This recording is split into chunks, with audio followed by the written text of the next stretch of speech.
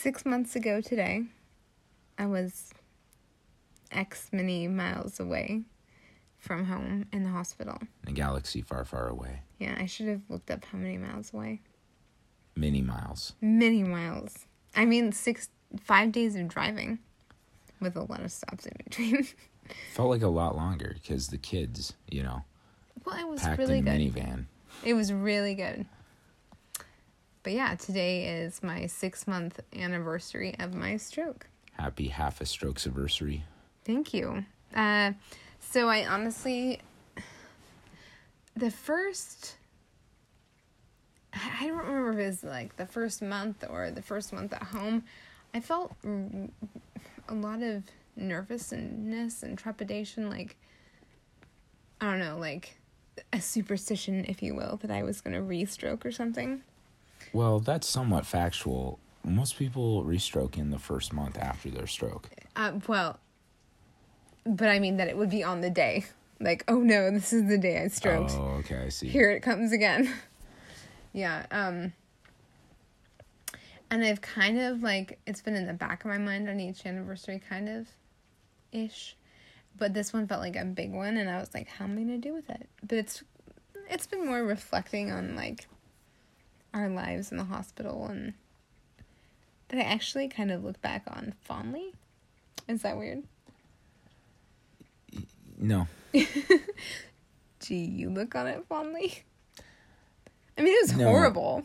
No, but I understand that. Like, I've done commercial fishing and things like that before where you develop bonds through the trials, and that's all of our military brothers and sisters would understand that entirely. You develop, in the worst situations and circumstances, you do develop some pretty tight friendships or feelings, and that doesn't translate into the real world when you come back, but it doesn't make any less real. Well, because no one transition. experienced it with you. Right. Hey, so this one day I had a stroke. It was so funny. I mean, like, we laugh about the stroke us around the house, but, like, I don't think everyone would get that humor. No. Like, they didn't get the humor in the hospital from me. But yeah, just how grateful I am for the people, and just remembering what it was like to go through all that, remembering, looking at the clock, and it was 4:45, and I was in the ER, and I didn't know what was going on. I mean, what was going to happen to me, where we would go from there, because I was in the ER, and there's all these people working around me. And I was afraid they were going to cut off my clothes. Like you see in movies. No. That's silly. But I was. A lot of silly fears that go through your head. I was like, oh no, what if they are coming for my clothes with scissors? It's like how I made the kids clean the van in the middle of all that. Yeah. Because I wasn't sure what was going to happen. We'd been on the road for so many days in the van. I was like, I don't know, maybe CPS comes and takes them away because... we've been living out of the van on a camping road trip, and we very much were vagrant, kind of weirdly vagrant feeling. I didn't want anybody to think that, so it was like they're making them clean the van out. That was weird. But you know what? It probably gave them a job. Oh yeah, something to do other than just waiting. Oh, I had to keep them busy. Yeah, because we're all melting down in varieties of ways, but. But you've had great, is it hard for you to remember how far you've come? It is. And part of why I was thinking about that tonight, aside from it being the 6-month mark. Yay, I didn't have a re-stroke in 6 months. We'll see what happens in the next ones. Sorry. I have finally succumbed to the great bout of illness here. I have a common cold. But on top of the stroke, like last night I went to bed and I was like, oh no, it's upon me.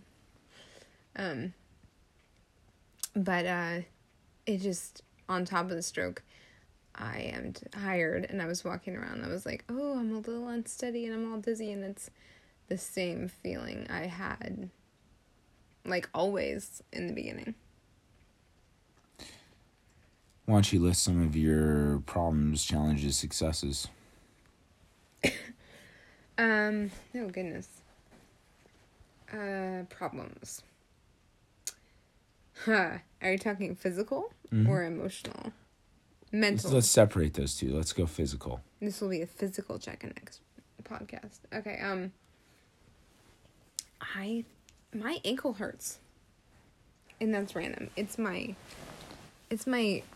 main ankle.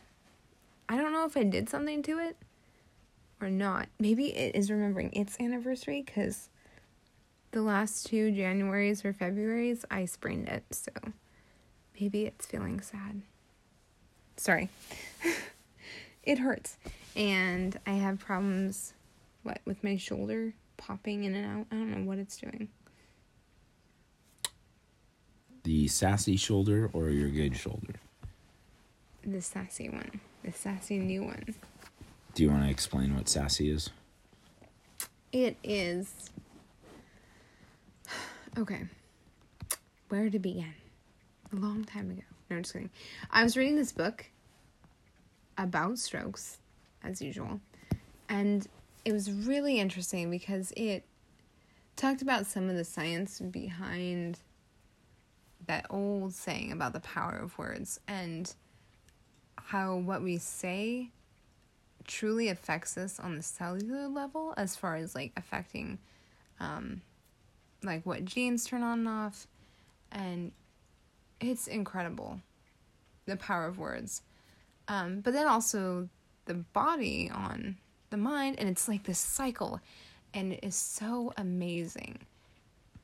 But you have to be careful, because you can really easily use it for bad. And we talk about, like, you should be thinking of these good things and these positive things and imagining, like, a good future for you. But that feels weird and foreign, and people are like, oh, I don't have a good imagination. But you can really easily imagine the worst. And I think we often do. And so it was just about the power of words and thinking from science, and how that applies to stroke recovery. And there were several applications, but one of them is that you would call, for me, the right side, their stroke affected side. Well, that is a mouthful. So, a lot of times people just refer to it as the bad side. But when there is something bad, we tend to not want to deal with it, look at it, put it away. We want to ignore it, and we don't want to have anything to do with it. And we might not think that directly, but it's there in us. You don't want to have anything to do with the bad side. It facilitates learned disuse. Yeah. You then, of course, continue to favor the functional side. And actions do. Like, I remember early on trying to, like, put something in the cupboard with my hand. Like, I had put something in my hand with my left hand into my sassy hand, and then put it in the cupboard with the sassy hand, and then I knocked over everything in the cupboard trying to let go of it. And so it's just like the bad side. It's annoying. But what does sassy stand for? Stroke affected side. There you go. But the idea that if you call it sassy, that's kind of fun, kind of playful. My 10-year-old thinks it's hilarious. He's like, it is sassy. It doesn't do what you want it to, and it's kind of crazy. He's sassy. But you also, if you're saying something is sassy, it's like an object to tame a little bit. Like, there's a sense like, well, just got to get it under control. That's sassy 2-year-old. He just needs to be taught a few things. He's cute, though. Yeah. But yeah, or else your new side. Because likewise with a new side, with a new child, we wouldn't chide them for not walking properly. But we think it's cute that their efforts are enduring and praiseworthy. Like, yeah, you did it. You fell over after 1 second, but you did such a good job. And that is how a stroke person should be treating their affected side, because it is going to fall over and fail on you a lot. It turns out Christine was pretty intuitive in naming her arm Cortana and her hand Esmeralda. My head is Cortana. Your head is Cortana. Cortana tells Master Chief what to do. Master Chief's the arm. Yeah. The hand is... You better watch out, because I learned how to stretch Master Chief all the way out. Yeah. But it turned out that she was intuitively understanding some things that we then read later in stroke books about what you really need to do to get it back, and that's part of it, is naming it, babying it, separating it, and understanding it as not part of your personal identity, but a thing to be worked with and regained. And by doing that, you leave a lot of the negative stuff behind. Now, in like education, it's really important to tell like a kid, and this parenting too, tell a kid what you want them to do, not what you don't want them to do. So if I say, don't hit your brother, the brain doesn't connect with that negative word. The don't. The not. Those kind of words. Now, logically, they know it, but the brain files it away anyhow as hit your brother. It doesn't factor in the don't. It usually just hears the last couple words. We read it. It's true. Yeah. It is. It's very scientifically true. So true that stroke recovery, they've got it dialed to nuances. In other words, we're supposed to say, instead of saying, oh, when somebody asks and you actually give them an answer. But I'm working. Right. You're not supposed to be like, tell them the truth of whatever it is. Oh, well, it's not lying. Not telling the truth. But if it's just someone who's looking for like a quick little answer of everything. Yeah, they don't want to hear your life story. They just, they're asking to be polite or whatever. The way that you say it is, it's not easy. But I'm getting better every day. Right. Or, if somebody asks me, I say, she's getting better, or we are getting better every day. But it's not easy part. All your brain hears is it's easy, which is very important. Logically, it's not easy, but you don't hear that negative. You just track the last two words. It is not easy. No, it isn't. Yeah, but language being very important. One other way that they looked at that is, for stroke recovery, is in terms of what we, I guess, call ourselves. So one of the original, I don't know if this is like the original thing, but it goes around that you would call people who've experienced a stroke victim. Well, just if you stop for a minute and think about, what does the word victim conjure up to you in your mind? And for me, it's this really bedraggled person stumbling out of the sea or somewhere, and their clothes are tattered and torn, and they're almost like a cartoon with like a pound sign on their face where they've been beat up, and they're smudged with dirt, and their hair is just askew, like mine is a lot. They're just beat up. They're a victim. And some people resonate with the idea of being a victim in the sense that it's not your fault. You didn't cause this, and that is true. But it's not very powerful or motivating to think of yourself as a victim. And so there was this terminology to think of yourself as a survivor, a stroke survivor. Now, I don't know what you guys see, but I didn't really watch the show Survivor. But so for me, my image is like a person in like a little yellow inflatable raft in the middle of the ocean, and like the ship went down or something, but they're intact. They even have intact clothing and maybe some rations. And so they're all intact, but they're just floating in the ocean, waiting to be rescued. They've survived, and that's it. And surviving is good, but I don't think it's enough. And I was telling that to Kit. Yeah, I mean, I think on one of these podcasts, I cornered you on this, what do you want to be called? And you really didn't have a thing at that time. And I believe that I was pressing you to go with Stroke Fighter because Stroke Fighter? Yeah, I like Is the image. Is that Street Fighter? What am I singing? I don't know, but it's, I don't know. I've commandeered something. A lot of people go by Stroke Warrior as well, which is kind of along the same lines. No, just kidding. And Christine wasn't really comfortable with that, and she had some pretty interesting rationale for that. So, I do resonate with the idea of being a fighter or a warrior because I have to wage battle every day. But the idea of that being my identity for this time, or really I'm maybe dealing with this lifelong, the idea of getting up every morning and going into war, and that's all that I do, sounds exhausting. And also, like, hopeless. Yeah, it's just kind of like, who wants to, storm Troy for the rest of their life? We fight for what we believe in, but we want to go home sometimes, and we want to thrive. Yeah, live. So the other term that has been suggested is stroke thriver. And it's not as catchy, I don't think, or as easy to say as the others, but it's what you are. Yeah, I think it's hopeful. And this one makes me think of a plant.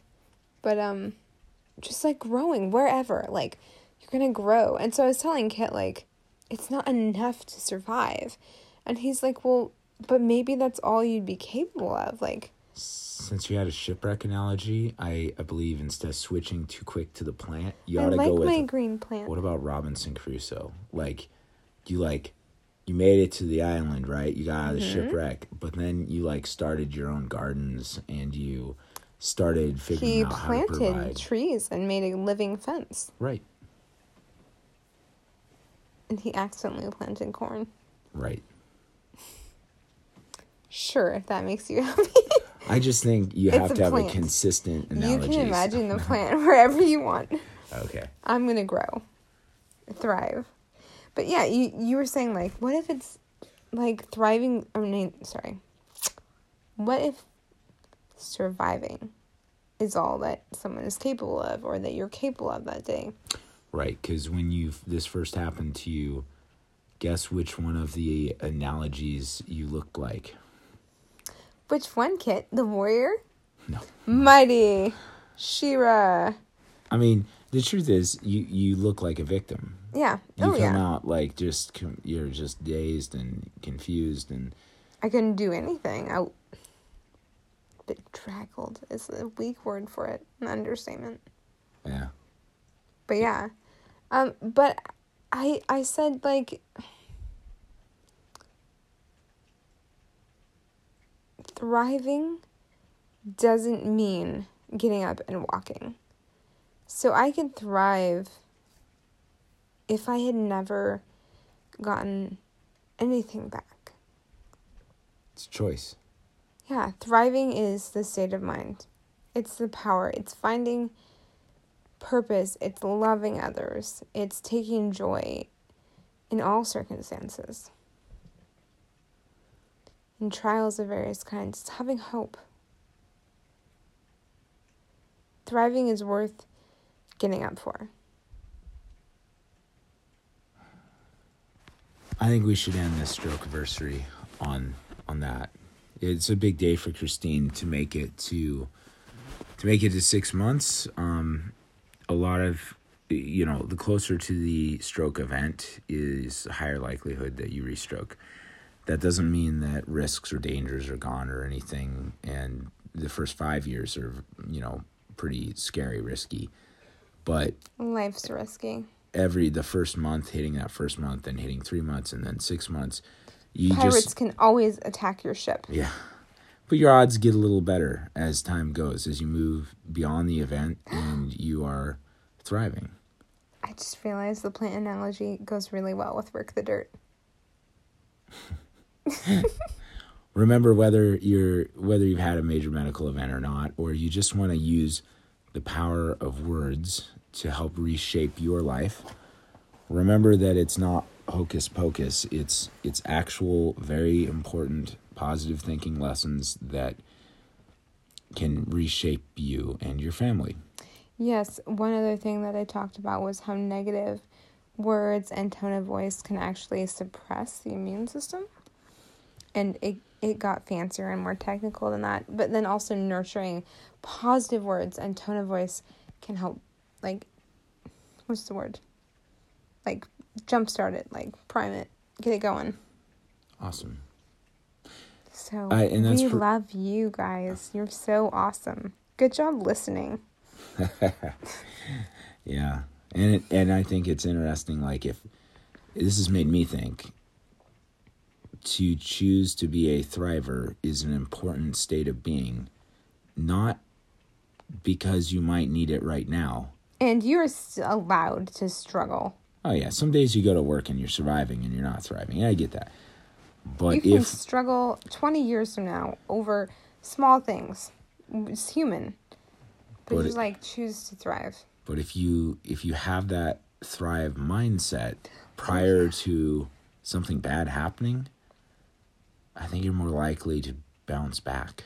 And you have to get in there, like, kind of quick. Something else I was reading was that, like, from thought to action takes, like, 5 seconds, I think. Mm-hmm. So if you think, I should put down my phone and talk to my spouse or my kids or clean my house, like, if you don't do it in those first 5 seconds, you're probably not going to. At least not again. Not until the thought comes again, then you have another chance.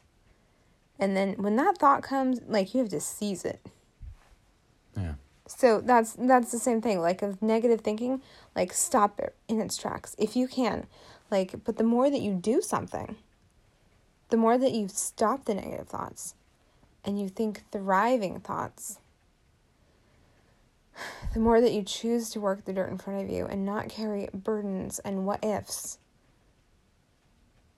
like, you create a pattern. You create a neural pathway in your brain.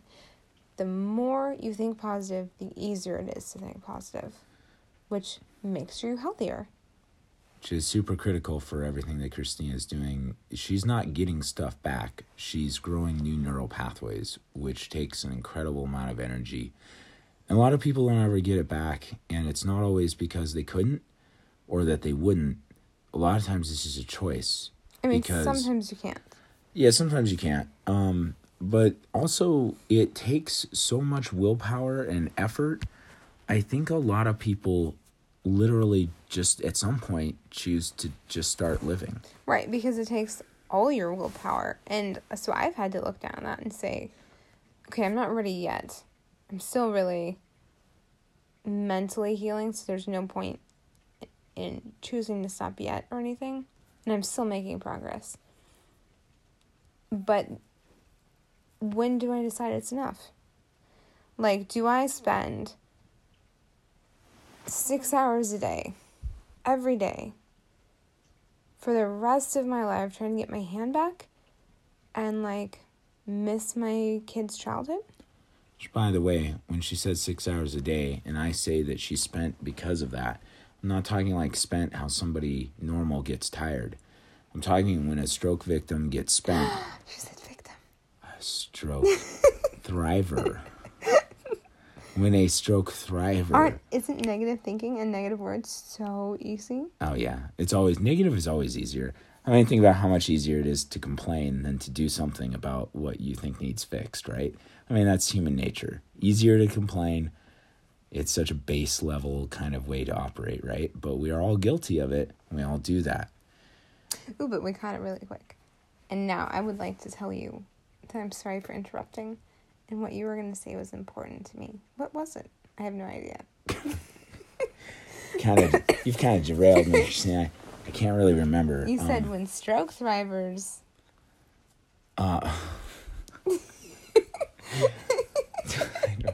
I don't know. When you're trying to recover, you're not getting things back. You're building new neural pathways, and it takes an incredible amount of energy, and at some point, a lot of people just decide to start living, because when she does 6 hours of therapy and then suddenly she's tired, you're interpreting that different. A stroke victim that's tired crashes a stroke thriver crashes in a way that is you have to think like a 4-year-old. Oh. What did you tell me earlier? Like a kid who ate leftover Halloween candy and played with flash. Overstimulated by blinking lights. Overstimulated by blinky toys, and then just crashes on the floor. And there's a story behind this. Probably a million. We sound like we're joking, but no, I mean it. I mean, it's like you have this person who is completely intelligent and capable, and then suddenly, boom, it turns off, and it's a different deal. And that's called flooding, and it's 100% normal to have flooding in stroke victims, particularly. You did it again. Gosh, before? I can't stop. Okay. Before we read that book, Kit was like, you should not call yourself a stroke victim. I don't think it's healthy. It got in my head. No one should say it. Also, I was referring to others and not you. See how that's the rest of... No, I'm just kidding. Okay, so you want to talk about... We should... Drivers. How do we link? There is a super awesome video out there that's 10 minutes long if you want to know about flooding. But I can try and tell you about it because... Why don't you just summarize it for everybody? I mean, we can talk more or elaborate more on flooding later. But what is flooding and what triggers it? Flooding is something that happens to people who've had trauma to the brain. So you're in a room, wherever you are. I'm in my room, and there's clothes. Picture what look around carefully, like every single object in this room. Every single color, every shade of the color, every sound you can hear quietly, even sounds like your heartbeat. You could hear that right now if you stopped and paid attention to your heartbeat. You could feel it. You can feel weird little things in your body. There might be people around. There might be conversations going on. I don't know where you are. But your brain is filtering them out so you can pay attention to whatever it is that you've deemed important at this time. And that's me and Kit in this podcast. Just kidding. But when your brain is injured, its ability to filter like that is impaired. So for different people, different parts of that are going to bother them. But the brain is not able to filter that out anymore. And so I talked about how I couldn't stop hearing my heartbeat. That's one thing. My brain isn't saying, oh no, that's not a sound I need to focus on. It's going, oh, here's a sound, here you go. And so you can't filter out those things. And different people have different triggers, such as, like in the grocery store, I guess flooding can happen from just the colors around. And all sorts of things can happen. It can feel like the room is spinning, like your head is spinning.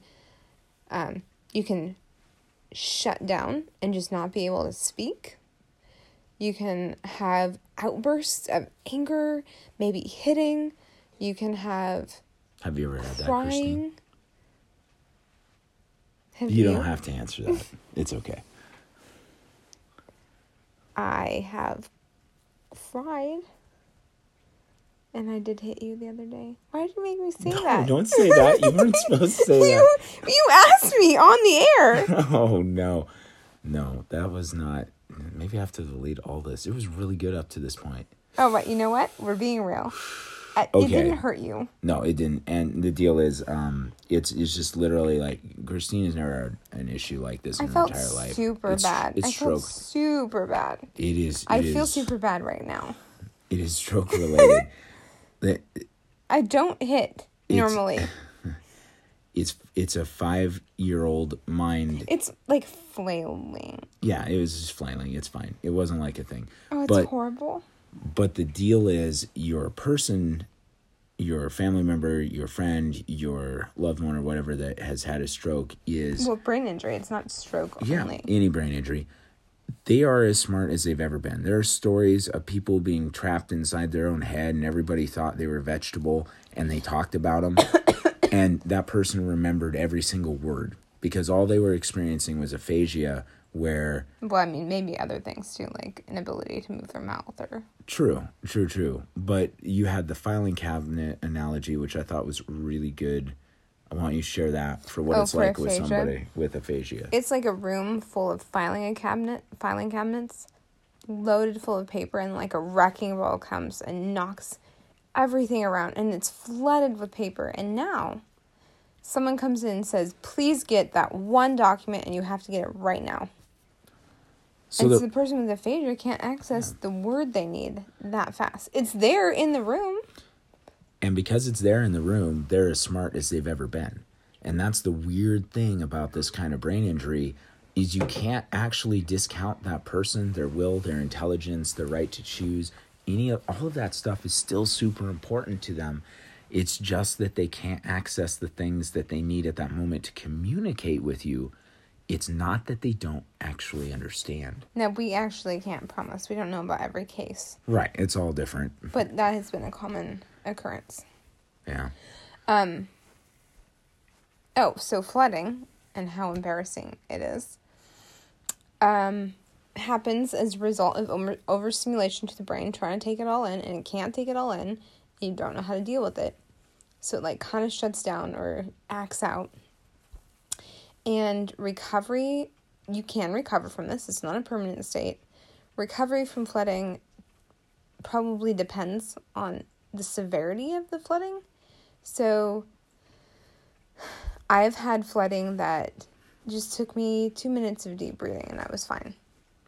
Like one time Kit was bouncing a ball and I was trying to tell him something. The ball bouncing flooded me and I was like, get I just couldn't say, you're flooding me. The ball bouncing is destroying my ability to think or speak. Yeah. So that was an example of he stopped. I just took a few breaths. I could move on. But it's a challenge for me and the kids. We're not real great at it. Like, we know what does it, but sometimes the kids want to argue, or I want to argue, or we all want to say our own thing, and we don't know. Or say it in like a grumpy voice. Grumpy voices flood me more than, like, you can say you don't agree with me, but if you're like, I don't agree, that's how Kit talks. Just kidding. That's how I talk 24/7. Just like that. So...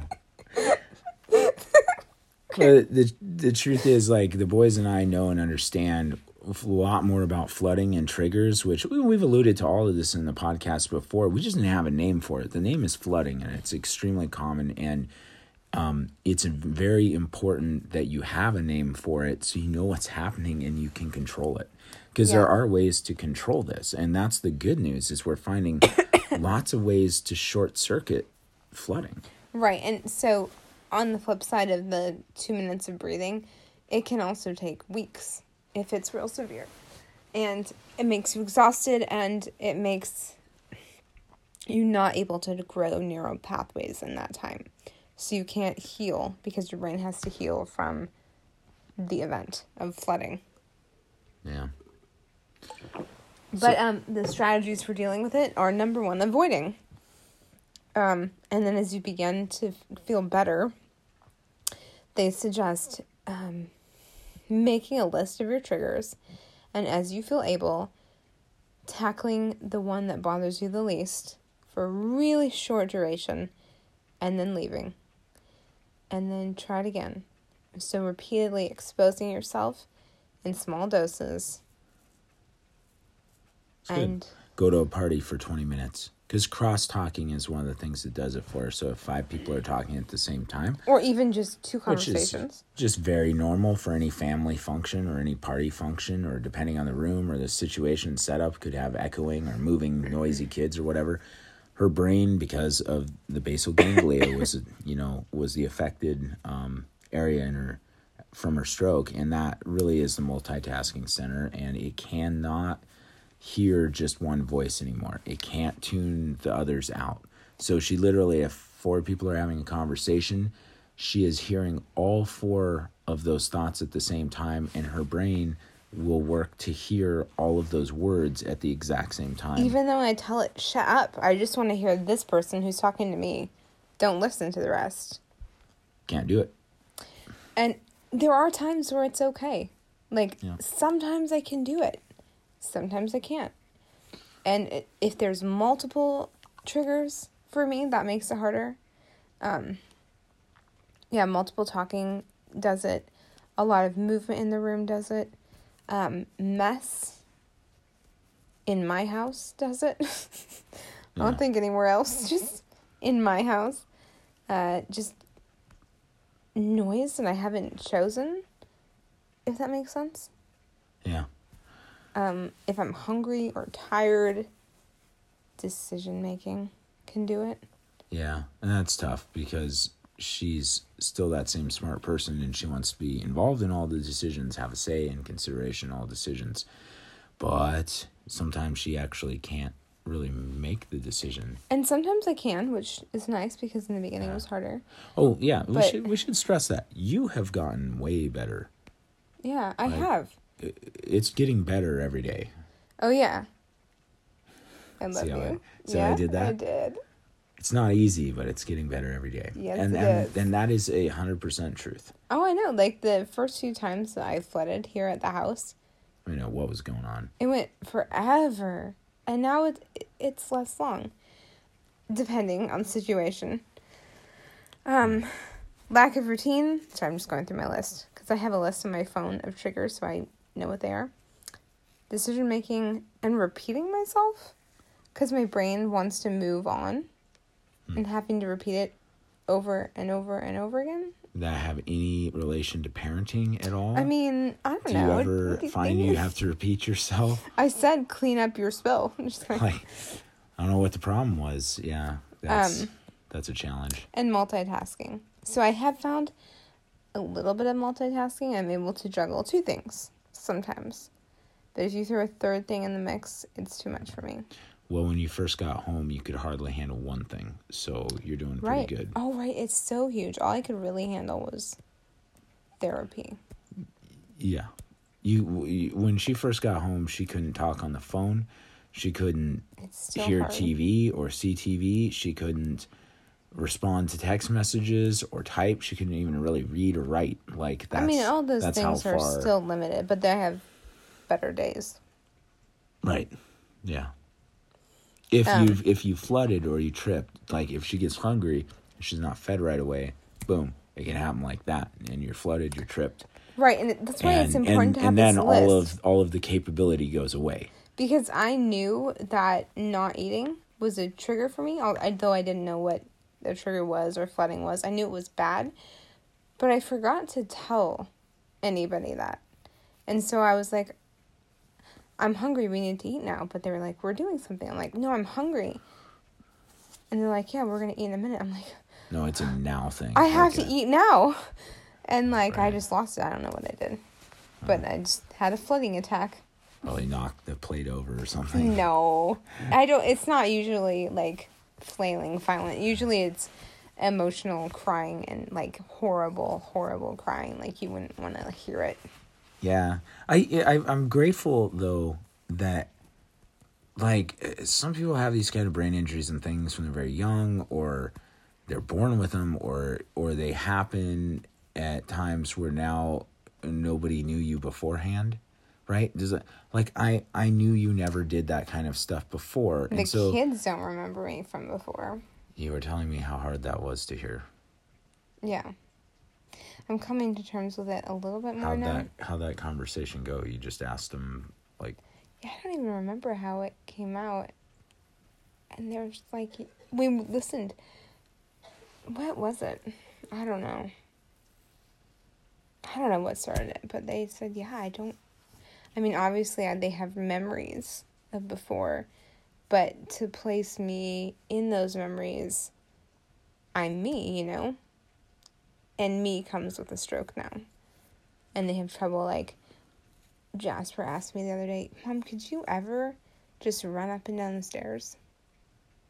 Oh, that's sad. It's like, yeah, honey. Yeah. Yeah, I could. 6 months and 1 day ago. That's sad. But to a kid, 6 months and 1 day is forever. Yeah. And it's not a surprise that they can't remember their pre-stroke mom. I know. It's going to have to be okay. I'm going to choose to thrive with it. It is what has happened to us. And so I feel like I should tell you that the story of the kid crying from flashy lights and eating too much Halloween candy was a flooding incident in which it was past my bedtime, which is past 8 o'clock, when I should be in bed, and there were 2 conversations going on. And they were not wild, raucous conversations. They were respectful, not loud, but I had to remove myself because I got flooded. And it made me sad, but not enough to cry. But the flooding just opened the floodgates, and I bawled insanely. Yeah, that was I couldn't stop. A family function, right? You want to be normal, so you keep pushing the bounds of what normal people do, right? And then that triggers. But we can't worry about that now because It's not easy. But you're getting better every day. Every day. I'm working the dirt. Yeah. You are working the dirt, and I encourage anybody who's listening to this today to take the positive word choices into their family structure. We're a culture of sarcasm, and we're a culture of humor, and that's all great. But try to remember the very delicate balance that the words you choose pose on your family. And the tone of voice. And your mindsets, right? It's not easy for us. No. But we're getting better every day. It's very hard. We're having to change the entire culture of our family to figure out how to make this a successful place for Christine to be. And not just... we were always negative before. Were we? No, I was just kidding. Okay. Sorry. We were kind of negative. To be truthful, yeah. I mean, I use that voice, apparently, that Christine made. How does that go again? You're wrong. You're always wrong. Okay. Apparently, but there's just, it's natural. Stresses, kids, lives, jobs, and stuff. Everybody gets short-tempered, right? Or they just get, surly. And all of that has just super negative impact. You're just trying to get stuff done. You're just putting out the fires. You're not celebrating the small victories, which is so important for everything in life. If we don't do that, then we won't weather the storms well when they hit. Because seeds are small. They're tiny. Like tiny victories in your life. But you have to celebrate them for them to grow and thrive. You can't just say it's a dumb little tiny carrot seed. You have to nurture and be excited about it. Make much of it by putting it in a pot with good dirt and sand. Because it's a carrot seed and they like sandy soil. And water. And giving it sun to make it grow. I learned today that carrots need sandy soil. All right. Yeah. That's cool. We better stop it there. So hope you got something out of this. And I love you guys.